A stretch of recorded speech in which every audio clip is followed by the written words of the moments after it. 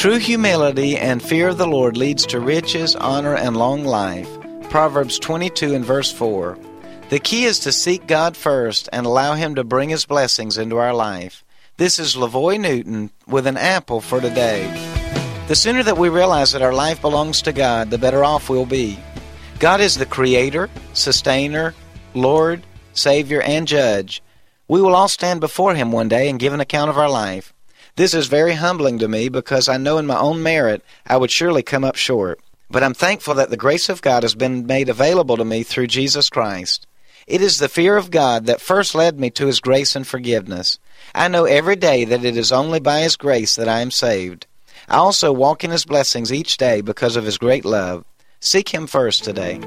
An Apple for Today is a daily word of encouragement by pastor and author Lavoy Newton. More resources and encouragement are available at anapplefortoday.com.